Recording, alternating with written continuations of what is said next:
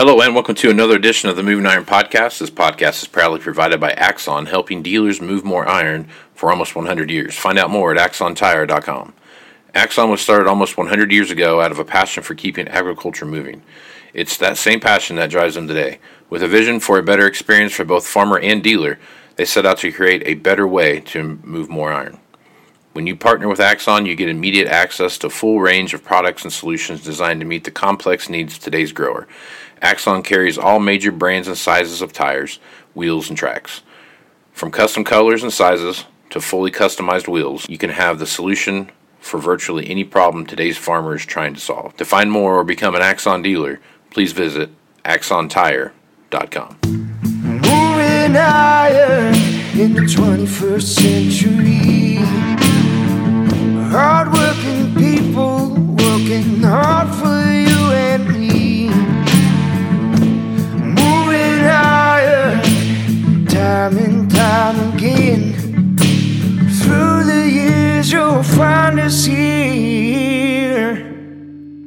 Moving iron. Hello and welcome to Moving Iron Podcast Markets with Shawn Hackett. This edition of the Moving Iron Podcast is brought to you by Axon Tire, helping dealers move more iron for the past 100 years. Also, Arrow, if you're looking for a great place to find great tools for your salespeople to sell more stuff, check out Arrow at heyarrow.com, and you'll find all the stuff you need right there. Well, this is kind of a special edition of the Moving Iron Podcast Markets with Shawn Hackett because Shawn is actually in Brazil right now, and he's taking his coffee tour, kind of seeing what's going on out there. And Shawn had breaking the action here, and you got a minute to jump on the on a call with us here. So, Shawn, how you doing, man? I'm doing pretty good. I'm in Varginha, Brazil right now, right in the heart of the coffee belt, and we've done about 1,200 miles so far.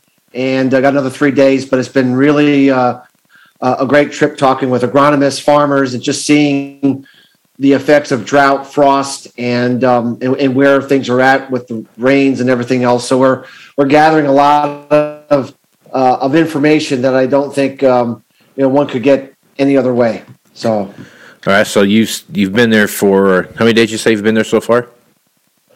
This is, let's say, Thursday. We've been here 4 days so far. All right, 4 so days. your fourth day in country there, and you're making your tour. What are your assumptions so far?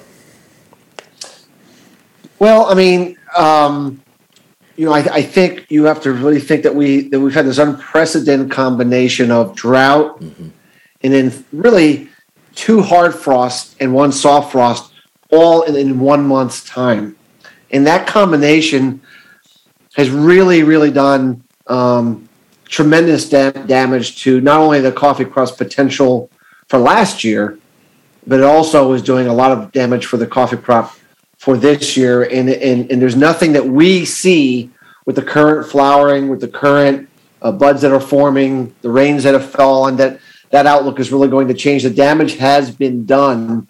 And the only thing that good weather can do now, Casey, is just stabilize the crop at where it's at, and hopefully take it through to the end. But in our view, there's really no way to rehabilitate what's happened because of the unprecedented nature of what we're seeing. And so it's pretty one part it's pretty interesting from an agronomy point of view, but it's also pretty sad when you're looking at farmers that were looking at tremendous production, looking at zeros on their farms. It's pretty heartbreaking at times, I have to tell you. It really is.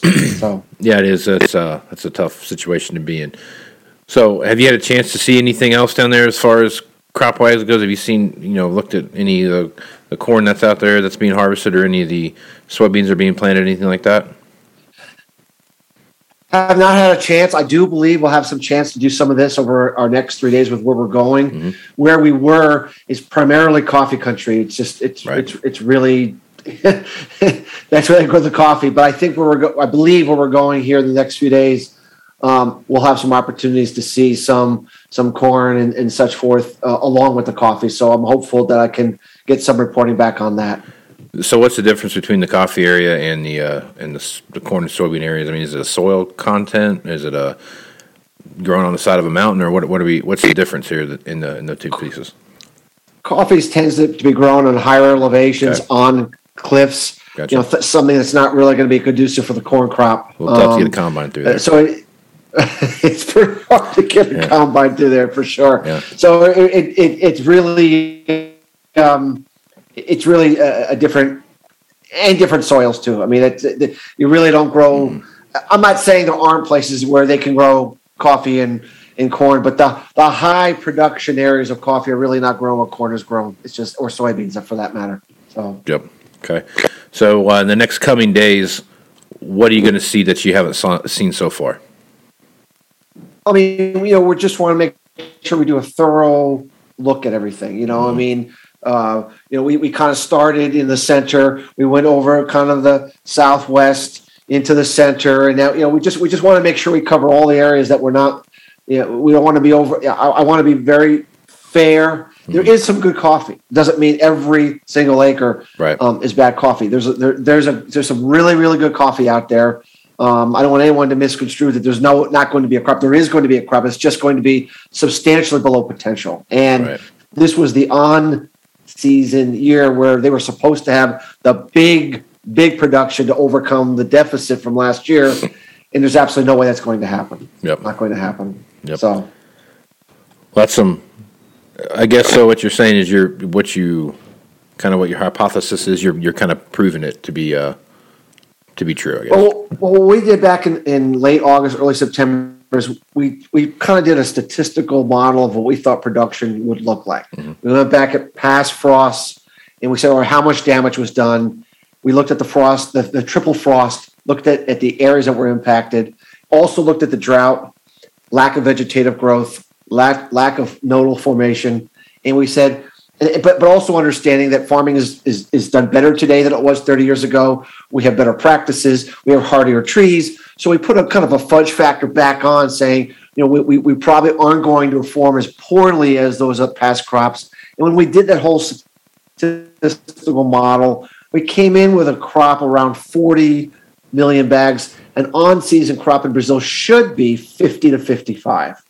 Oh, okay. So so everything that we see kind of supports this number. I don't really feel that right now that the crop's worse than that estimate materially, and I don't think that the crop is materially better than that estimate. I think somewhere 40 million, give or take, a million either way. I think right now, and of course, lots of weather still to go, Casey. Mm-hmm. All we've done now is we've had some good rain here in October. The flowers have bloomed. They've set some buds, but we still have to get through the cherry formation stage, and that the cherries really start to form in December, and then they form and grow in January, February, and March, and that has a lot to do with how big the coffee beans will or will not be. If they're smaller, it takes a lot more coffee to fill a bag. Mm-hmm. If they're larger, it takes a lot less coffee beans to fill a bag, and that has a lot to do with what your yield is, how many bags per hectare you're going to get. Yeah. Our view has been that we would not have a repeat of last year, that we would have much more ample rainfall in the first part of the growing season, and that has proven correct. We have a very wet October. November looks like good rainfall, very good for grain markets, very good for planting, really, really good start. However, we do believe that as La Nina weakens in January, February, and March, and begins to dissipate, we do think that the risks of a drier weather pattern will return. So right now, with the coffee crop from last year being so small, there's absolutely no room for any more adverse weather. So we're going to we're going to put out our formal forecast mid-late November. We just need a few other metrics to kick in, but we think it could be a drier January, February, March, and that could be really something that could really take this coffee market and really juggernaut it to something much higher. And remember, second crop corn, Brazil desperately needs a big safrinha corn crop this year. Mm-hmm. Now, their soybeans are in early, and they're going to be harvested early, so we're not going to be worrying about delayed planting based upon the soybean crop, because they plant the beans behind the soybeans for the second crop corn or the safrinha crop corn. But if we get into a hot, dry pattern, doesn't mean it'll be as bad as last year, but it may not deliver on the big rebound that they're hoping and praying for down there. And so we kind of think we would be following that period. Some excitement could be generated, at least in the corn and the coffee market, we think. So. Yep. So I want to point one thing out that you talked about on this podcast probably 4 weeks ago. Yeah, right about 4 weeks ago, probably 3 weeks ago, and you were talking about how in the West that the drought was over, right, and that it was going to be going to start seeing more moisture coming and those kind of things. I did read an article this morning about fear of landslides and flowing debris, I guess is how they put it, which I'm guessing that's the same as a landslide in California. So talk about that a little bit and what you see happening there. Remember, we already had this huge blizzard over the last few weeks out west that dumped tons of snow. And now behind it, we're getting this, it's almost a mini bombogenesis storm. And from central to northern California into Washington, into Oregon, and a little further west, some of the worst areas of the drought area. Mm-hmm. They're getting flooding, torrential rains, high winds, inches upon inches in hours, that kind of stuff. And so, the mudslides, we mentioned that, we'd be talking about mudslides before too long. And of course, most of the weather forecasters just a few weeks ago were saying the drought was going to continue as far as the eye could see. But the La Nina Modakai that we've talked about on your program before is different. And it pushes moisture into the west instead of taking it away from last year. That's why Brazil is wet right now. That's why the west is starting to get moisture that it didn't get last year. And we think that trend is going to. They're getting a lot of snow in the Sierras. It's part of this different La Nina cycle that we're in. And as the La Nina dissipates, Casey. We talked about how this might impact drought in Brazil in the first quarter, but as it dissipates, the spring's going to get much wetter. And of course, because it's a late ending winter that we're anticipating, we're just not going to be talking about drought out west. We're going to be talking about things like mudslides, record snowpack melt, rivers overflowing, flooding in the. Those are going to be the sound bites that are going to be worrying the market. Oh my gosh, how are we going to get this crop planted? We already planted it. We have to replant it, prevent plant. Oh my gosh, we're going to get a late season frost. What does that mean for the winter wheat crop? All these things are going to be what we're going to be talking about as we move into the springtime. A very, very different weather pattern. And I would be doing your program a disservice if we didn't talk about a developing stratospheric warming event that we've talked about, I think, on your show before. Yeah, just last time we talked about it, you're bringing that up. Yeah. So a sudden stratospheric warming event is when you get this very, very warm air over in the stratosphere of the Arctic. Mm-hmm. And when that happens, it causes a high-pressure system to build. And that high-pressure system builds strong enough, it will force the cold air, destabilize the polar vortex, cause the jet stream to do this amplified meridional structure, and it forces a polar vortex intrusion into the lower latitudes, whether it's Europe, the U.S., that sort of thing. We mentioned that we thought we would see probably one of the earliest stratospheric warming events ever since we've been looking at this stuff. Yeah. And sure enough, right now it is developing. In fact, I'll be putting a podcast tonight out to subscribers to talk about it. But the stratosphere, there's something called 10 HPA and 30 HPA. That's the pressure.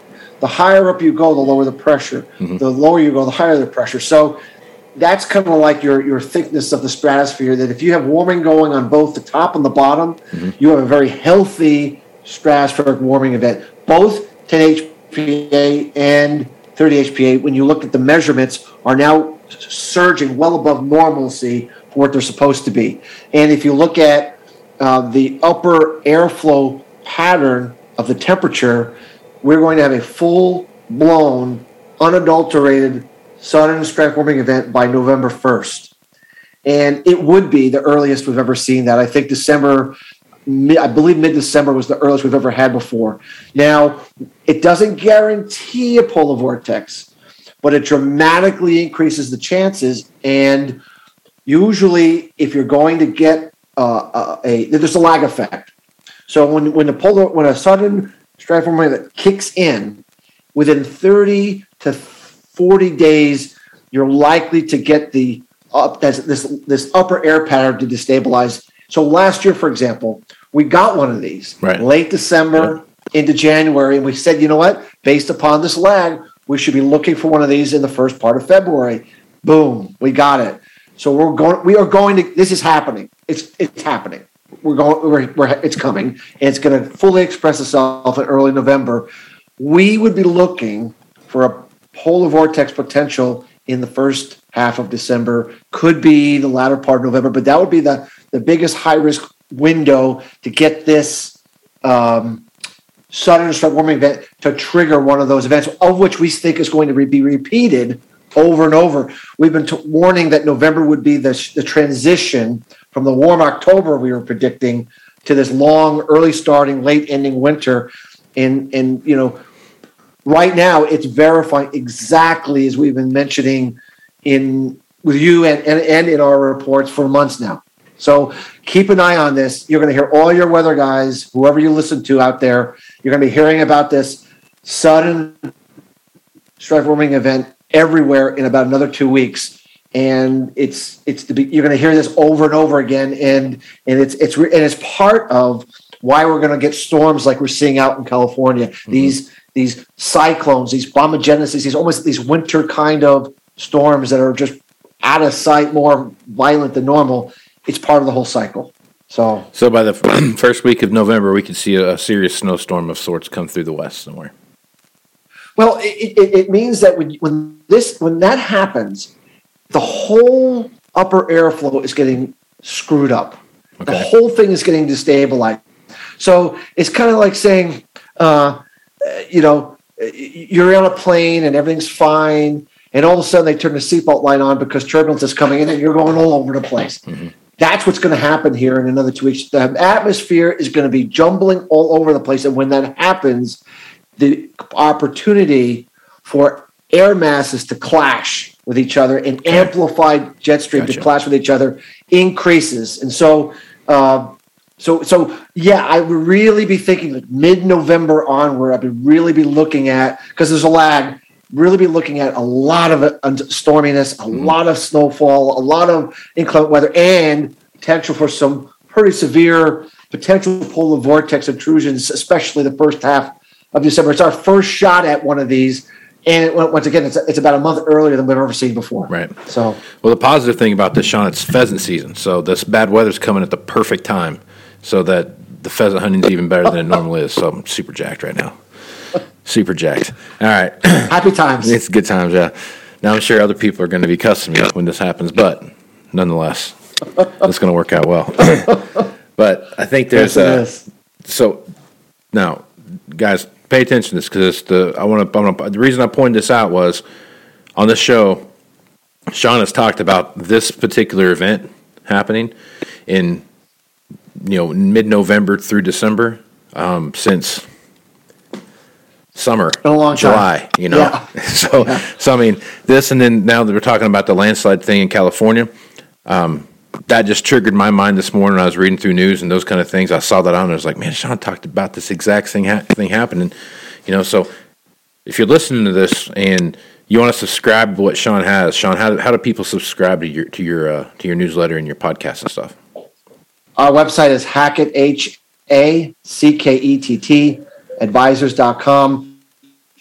Lots of free videos and sample reports and white papers for your listeners to get a good idea of what we do and how our natural climate cycle algorithm may allow them to, make better decisions. So what I'm getting at is the stuff he's been talking on here from when I thought he was wearing a tinfoil hat to where he's at now is actually happening. So now it's starting to make more sense, Shawn. So, pay attention to what Shawn says. Let's, subscribe to his stuff. Go to the website, check those things out, because I'm telling you, it's well worth your time to do that. So, Shawn, I appreciate you being on the podcast. It's wonderful to be here. I'm really glad I was able to get a good connection here in Brazil, and maybe I can find a way to do this before I go home on Thursday night. Again with you, maybe I can get here and get you on a Tuesday evening or something from one another hotel. Yep, so that'd be great. Stay away from all the anacondas and stuff down there. There's some big ones, so be careful while you're down there. Okay. Yeah, well, I'm going to definitely watch my step. Right on. Well, Shawn, thank you for being on the podcast. I'm Casey Seymour with Moving Iron Podcast. Make sure you check me out on Facebook, Twitter, and Instagram. That's where you're going to find the latest editions of the Moving Iron Podcast. Also, go to movingironllc.com where you're going to find everything that has to do with Moving Iron Podcast. From the entire libraries there, all the Moving Iron blogs that are posted are there. Also, the information for the Moving Iron Summit that'll be coming up here pretty soon. Got a few things dialed in, and I'll have some dates and venues put together. So, with that, I'm Casey Seymour with Shawn Hackett. Let's move some iron, folks. Out. You want to have a meaningful competitive advantage to help sell more equipment. Whether you represent the sales, parts, or management department of an implement dealership, there's a surprising amount of complexity when it comes to tire, wheel, and track technology. Let Axon worry about that so you can get back to supporting your customers. Axon has leveraged years of experience to create a streamlined process that gives you a proven path to help today's grower and sell more equipment. The roots of their organization go back almost 100 years to the invention of the rubber tractor tire. Supporting agriculture is the number one driver of Axon from product development through sales and service. To find more or become an Axon dealer, head over to axontire.com. Moving iron in the 21st century. Hard-working people working hard for you and me. Moving iron time and time again. Through the years you'll find us here.